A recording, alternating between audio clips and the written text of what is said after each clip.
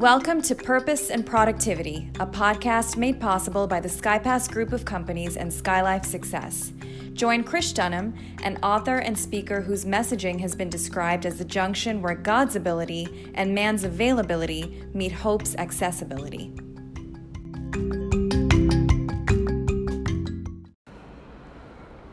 Greetings, one and all. We're back again, talking about this time the probability and possibility beyond impossibility. As most of you know, I listen to quite a few different sources during the course of my morning preparation. And within there, amidst prayer and desire, I ask God, what can I give as words of hope that are cohesive and constructive to those that bother and painstakingly sacrifice their own time to listen to me, to get ideas and concepts that would take them to a new level of understanding about their own possibility, about their own probability.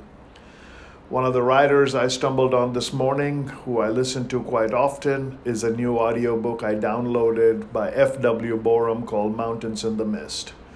Borum, of course, is one of those writers who, from Ruth Graham to others, have all said had a prolific way of twisting a phrase and having everything make a divine connection of some sort to see that there is nothing random.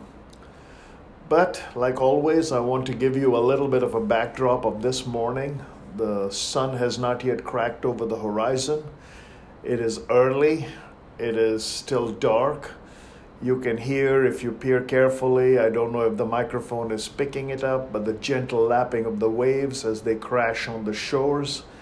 A sound that takes me back to my youth when I grew up by the ocean in India, and awoke to the sound quite constantly. In fact, when I first left that sleepy southern Indian town and went to the northern part of India to get an education, eventually meet my bride, desire to pursue her and other opportunities, and brought me to the West. The first couple of nights in Ghaziabad, which is outside of Delhi in northern India, I couldn't sleep, replaced by this calmness of the waves crashing against the shoreline and receding, and remembering the power of the ninth wave and remembering frolicking in the water. I was suddenly drawn to a world where my hostel or the boarding area where we stayed was right next to a major highway, and it was replaced by the cacophony of the horns that are never ending on the streets of India, as the truckers would zip through the town late at night because that would allow them to overcome the challenges of traffic. So what has this got to do with probability and possibility as I sit on this balcony of this resort for what will be the last day of our time here? In this morning's listening voyage, Borum brought to the illustration about how many things in this world seemed impossible when they first began and are now part of probability. He said, would the Odyssey and Iliad of Homer have had any understanding at that point that at some point in the future people could scroll with their fingertips across an electronic page and gather their thoughts from all those thousands of years ago? In those days, maybe the feather-tipped quill dipped in ink was the way in which they wrote on some kinds of parchment that were rudimentary and crude. But in their possibility of that time, what seemed impossible was the world we live in now when we recapture the wonder of their words and their voyages and how that has been brought to both screen and life and text and prose in a myriad of electronic ways that are seemingly so convenient that we can go back through the annals of history and look at the possibility that came when something was impossible.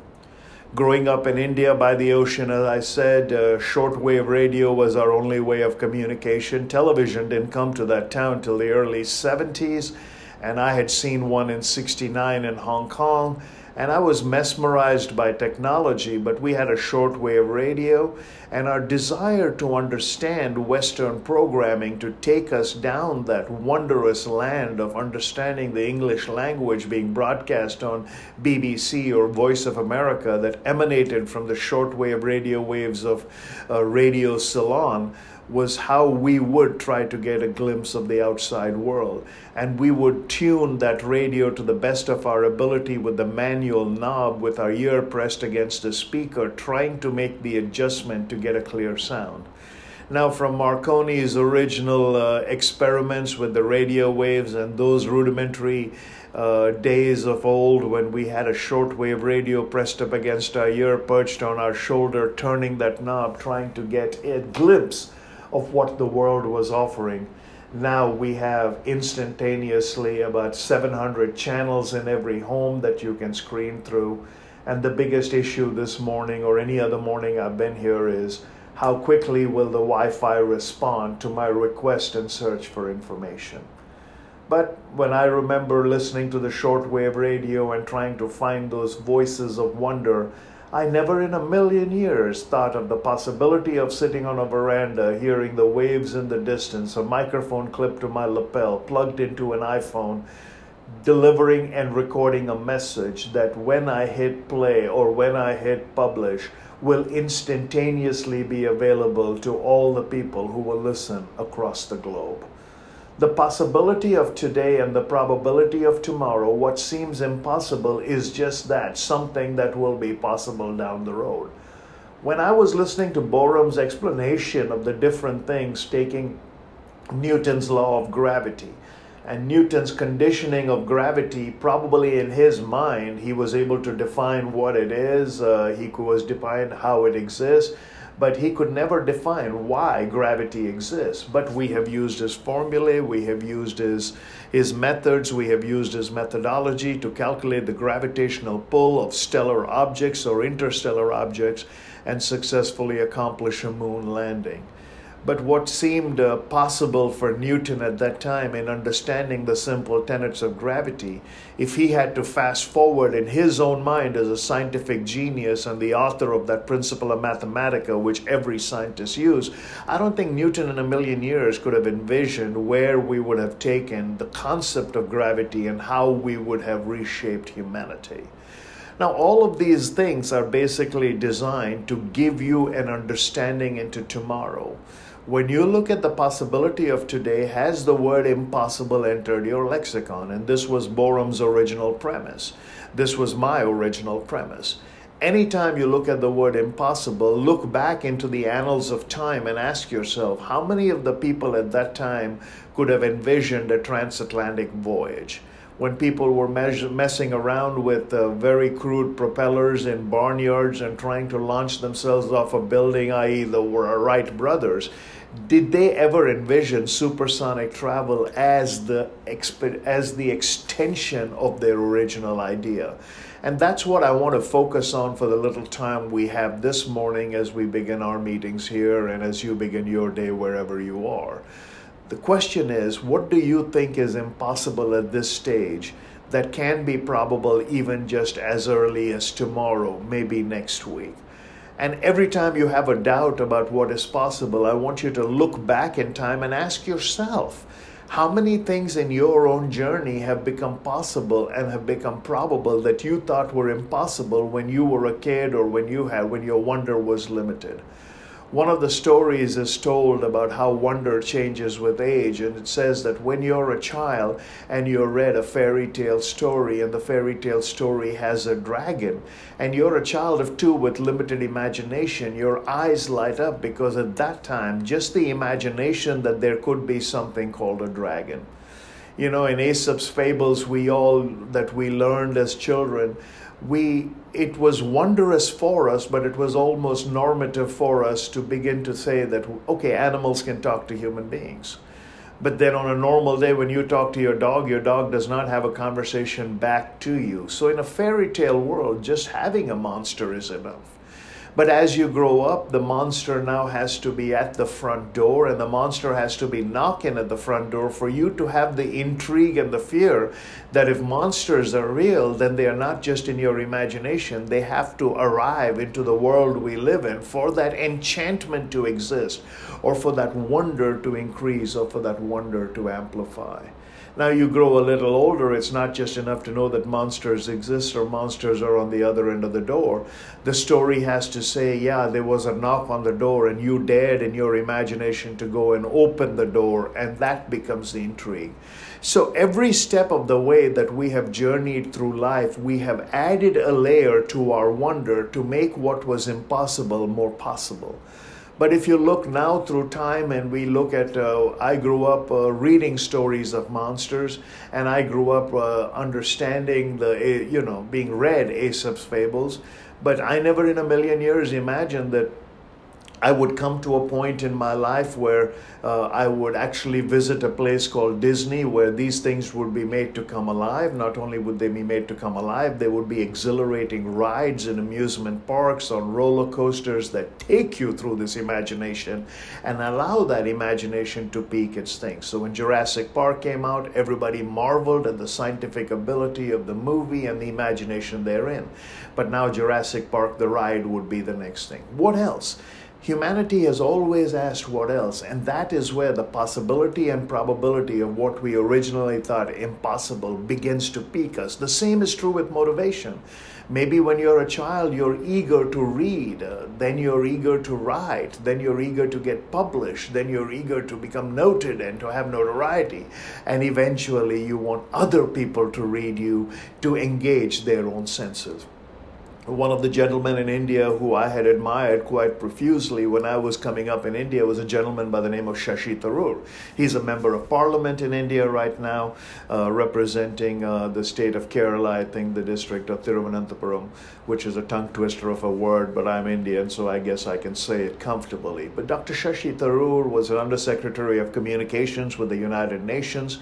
And even today, he is known in memes and in life, even in his own comedy sketch that he did or dared to do once, makes fun of his own intellectual veracity and amazing vocabulary. So when I was coming through the ranks in India, aspiring to move to the West, my first thought was, is there anybody of Indian origin who has captivated the world stage with their vocabulary? Now, Rabindranath Tagore had won a Nobel Prize for Literature for Gitanjali, but that was before my time.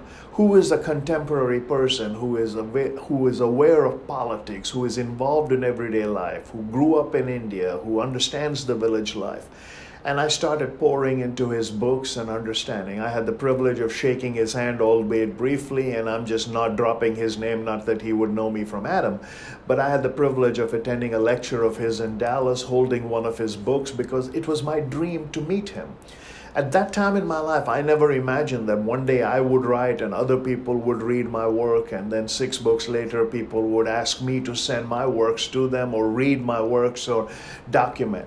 Now, I'm not doing this to brag on myself to say I have arrived in any capacity, but my wonder that Dr. Tharoor gave me for this vocabulary was the reason why, even till today, I will try to read Elizabethan prose, Victorian literature, and have a dictionary side by side. So when you read someone like Aldous Huxley's Chrome Yellow, you don't go through a paragraph before you find a word that has never before in your vocabulary been used, and yet he's describing a common idyllic setting in a neighborhood, and he's throwing these words out like everybody should know them. But that's wonder. That's the possibility that when you grow up trying to tune that shortwave radio, you never imagined that one day you'd be sitting next to 3 devices, reading one, writing in the other, and using the third to be a dictionary for you. So all this to say that anytime anything seems impossible to you, look back in time and ask yourself, how many of the things that you take for granted today began as an impossibility?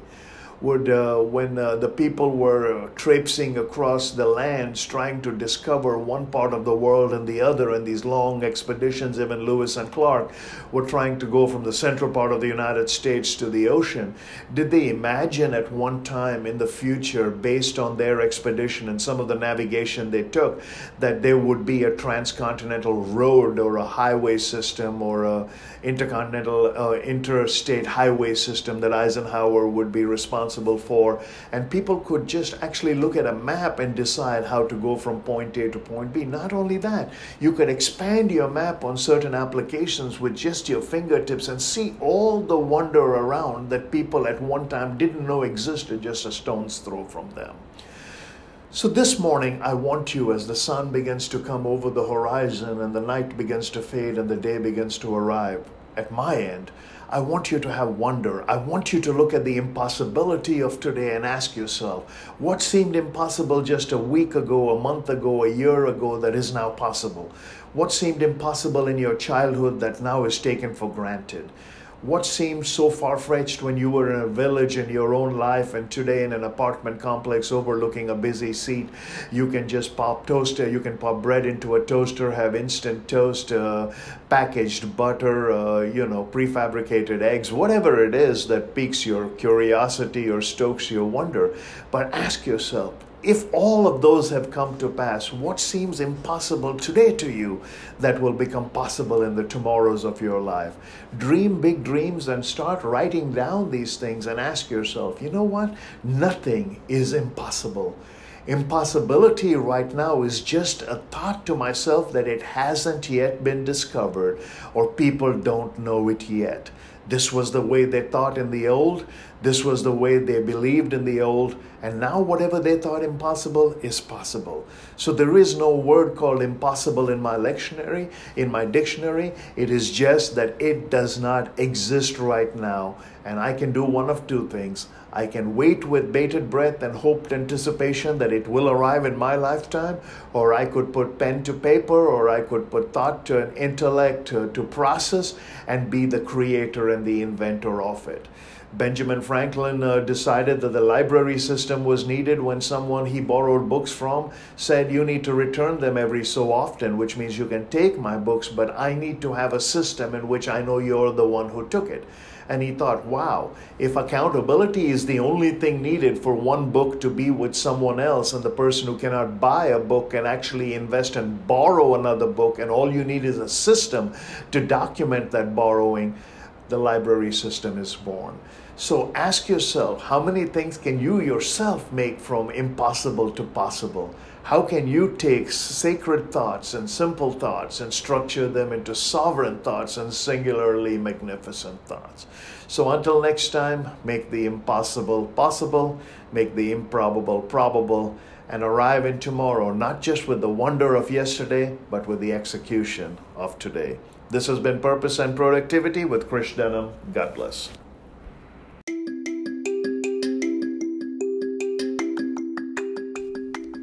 That concludes another episode of Purpose and Productivity with Krish Dunham, brought to you by SkyLife Success. Please subscribe, rate, and visit us on the web at krishdunham.com and skylifesuccess.com, where you can find our social media links and access to additional resources. Till next time, happy learning and happy living.